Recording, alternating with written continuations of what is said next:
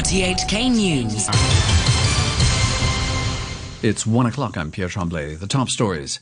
An expert warns that around 700 silent carriers who recently returned to Hong Kong could be spreading the coronavirus in the community. Edward Yao defends a 14-day shutdown for entertainment venues, saying they could actually save money with a break. And a pedestrian is killed in a collision between a light rail train and a car in Tuen Mun. An expert who advises the government on COVID-19 is warning that hundreds of silent carriers may be spreading coronavirus in the community amid a sharp spike in cases in the territory. Professor David Hui, a respiratory disease expert from the Chinese University, said analysis of saliva samples from people who recently returned to Hong Kong show around 1% have the virus despite showing no symptoms.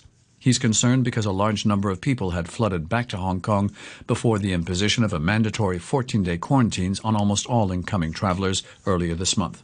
From the recent results, looking at the deep throat saliva on travelers who return to Hong Kong, 1% actually is positive, and yet they have no symptoms. So if you look at the number of people who returned to Hong Kong before the 19th of March, there were about 70,000. So if you base on this 1% positive result, there would be around 700 people moving around in the community. So potentially some of them may still carry the virus and can introduce the virus into the community.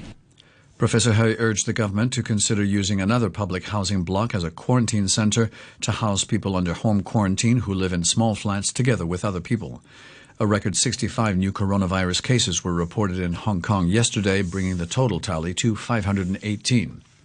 Commerce and Economic Development Secretary Edward Yao has defended the government's order to shut down entertainment venues like cinemas and gyms for a fortnight.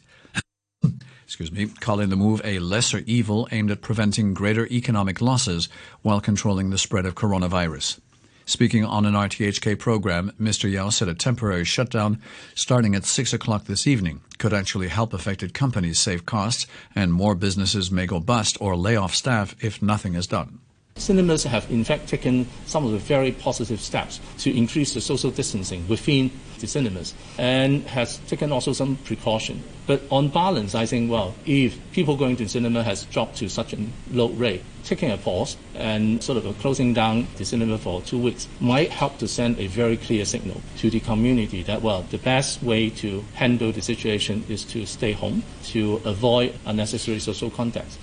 Mr. Yao added that the government is looking into how to help affected businesses and workers, but he said any subsidies could be handed out in batches so the government can reward businesses that lay off staff and reward those that don't.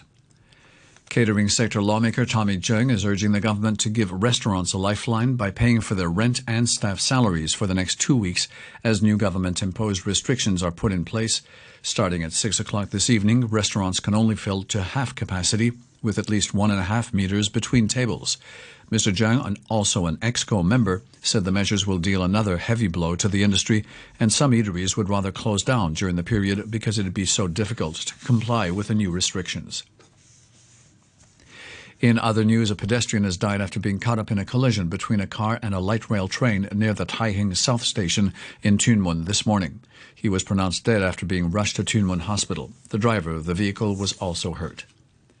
China has confirmed 54 new COVID-19 cases over the past day, with 17 in Shanghai and 11 in Guangdong. All are considered to be imported cases, with none thought to have been transmitted within the country. Italy has recorded more than 900 coronavirus deaths in a single day, pushing the country's fatalities to more than 9,000. But the daily rise in the total number of cases is the smallest since the start of the pandemic last month, with transmission slowest in the northern regions where the lockdown was first implemented.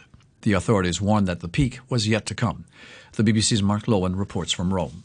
Now, the lockdown has been in place for more than 2 weeks here, and the infection rate is beginning to fall here. But it is slow, it is uneven progress, and just awful news keeps coming out every day. 46 doctors have now died here since the outbreak began.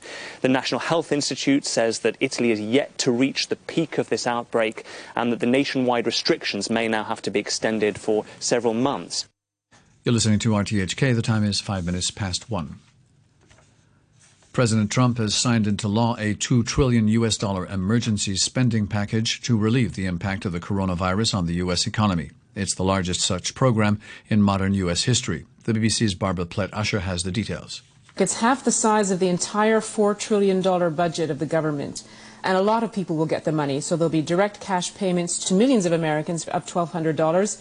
It will offer tens of billions of dollars to bolster the healthcare system, to bolster states and local governments, and hundreds of billions for companies that are hard hit. Now that's big and small, but there will also be in particular a program with guaranteed subsidized loans worth about $500 billion to go to larger industries and corporations. And it will substantially extend unemployment insurance. President Trump also used wartime legislation to order the carmaker General Motors to shift to the production of much-needed ventilators to treat patients infected with COVID-19. Democrats had been calling on the president to invoke the act. The Defense Act Policy Coordinator, Peter Navarro, said they had no time to lose. On the one hand, we had Ford and GE moving forward on a similar kind of project, patriotically moving as fast as possible. Over the last several days, we ran into roadblocks with GM. We cannot afford to lose a single day, particularly over the next 30 to 60 days. Ireland has gone into lockdown to fight the spread of coronavirus. People will have to stay at home with limited exceptions for the next 2 weeks. There have been a little over 2,000 confirmed cases in Ireland, with 22 deaths. The Prime Minister, Leo Varadkar, recently warned that intensive care units would be at full capacity in a matter of days. Mr. Varadkar said it jarred with him to limit individual liberties, but it was necessary. These are radical actions aimed at saving as many people's lives as possible in the days and weeks ahead. We're not prisoners of fate. We can't influence what's going to happen to us next. There is no fate but what we make for ourselves. The Brazilian government has banned foreign visitors from arriving by plane for 30 days because of the coronavirus crisis. The measure goes into effect on Monday and excludes diplomats and foreign residents. There are now more than 3,000 confirmed cases and 92 people have died in the country. From Sao Paulo, the BBC's Katie Watson reports. This new ban brings Brazil into line with many of its neighbours. Leaders in this region were quick to bar the entry of foreigners in an effort to curb the spread of coronavirus. Last week, Brazil introduced a partial ban for several parts of the world, including citizens from the EU, China and South Korea. The US wasn't included in the list. But in a statement, Brazil's Justice Minister said that after a widespread transmission of coronavirus in several countries, they thought it best to introduce this measure. It doesn't apply to residents, nor will cargo be affected. The International Monetary Fund says it's clear that the global economy has entered a recession that will be at least as bad as the downturn sparked by the financial crisis more than a decade ago. The IMF's managing director, Kristalina Georgieva, says more than 80 countries had made requests for emergency funding as a result of the pandemic. It is now clear that we have entered a recession as bad or worse than in 2009.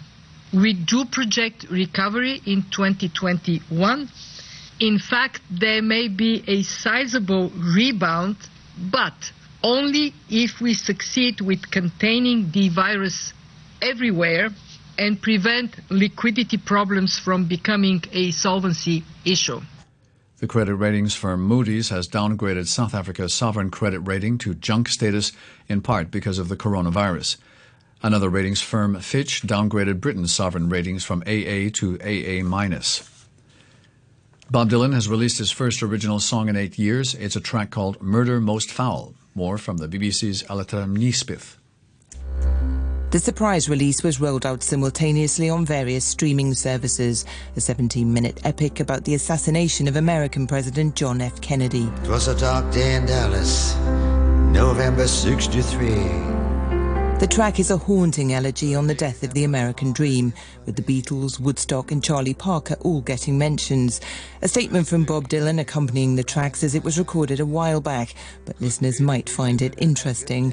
And there's perhaps a subtle reference to the coronavirus. As the Nobel Prize winner thanks his fans for their support and loyalty, he also urges them to stay safe. To end the news, our top stories once again.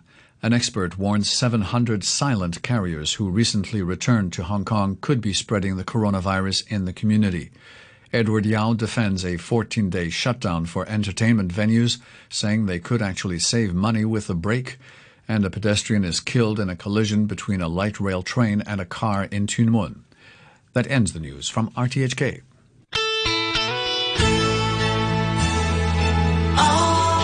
RTHK Radio Free.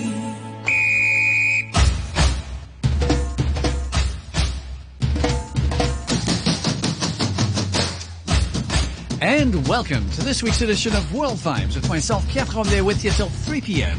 This week we have 2 musical themes on offer. First, our featured album from transatlantic duo Cadavre Exquis, or Exquisite Corpse. Soundtrack music to a movie where they also act on screen.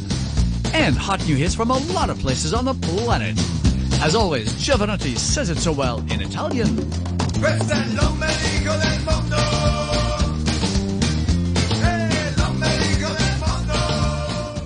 We're still the belly button of the world. And we start off with hot hits from a lot of places on the planet with a first track from Pamela Badjogo. We've played her before. She's quite a big name. She's from Gabon in the western part of Central Africa, and she's got a bit of a story.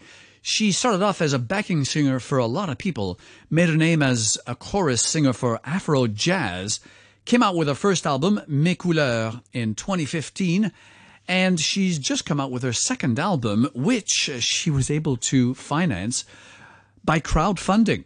She put on her website, Kiss Kiss Bank Bank, the rundown of the euros she needed to do everything, from the mastering to the press relations to everything, and the commission to the website. All that included, she came out with the money and has released her album at the beginning of this year. And the first track on the charts from that album is called Ngoka. It's all about African women in Africa. She's been quite busy on that score. She has been singing in Bakaningi, her native tongue, Bambara. She grew up in Bamako in Mali, English and French. She's based in Lyon in the middle of France. And has done quite a lot for women's rights in Africa. In 2017, she directed the program Mosoyaye Kobaye. It's an excellent thing to be a woman. And she was with rappers Amy Yerewolo, Dusu Bagayoko, and others in support of the status of women. And she's going on strong with this new hit on the charts off her second and latest album, Ngoka. Here's Pamela Badjogo.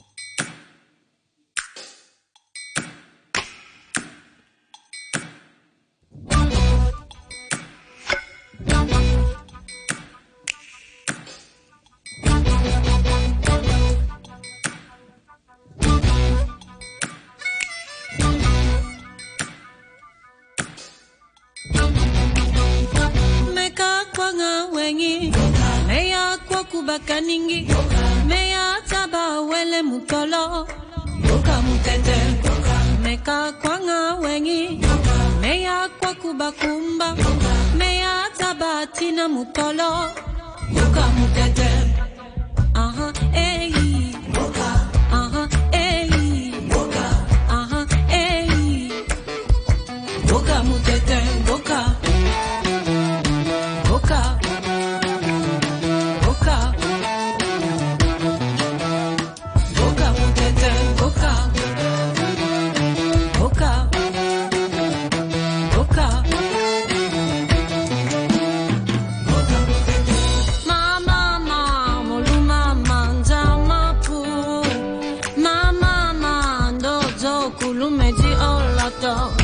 Ma